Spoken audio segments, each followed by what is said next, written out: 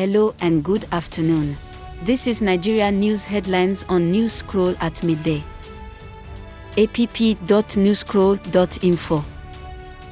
I am Lola, and today is July 5, 2022. Here are the top Nigeria news headlines, filtered from multiple sources. Number 1. The governorship candidate of the APC in Kaduna State has picked the current deputy governor of the state, Dr. Hadiza Balarabe, as his running mate in the 2023 general elections. Report by Channels TV. 2. Femi Otedola throws in his support for Tinubu to become the president of Nigeria. Report by Niger News.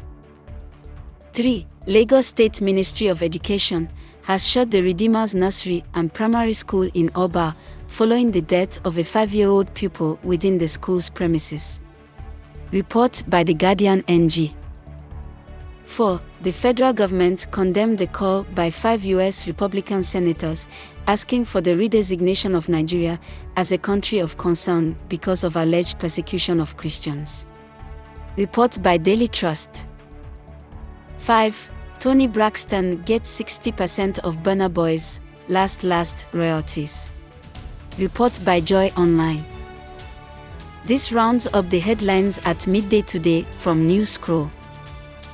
Visit app.newscroll.info for current Nigeria news headlines.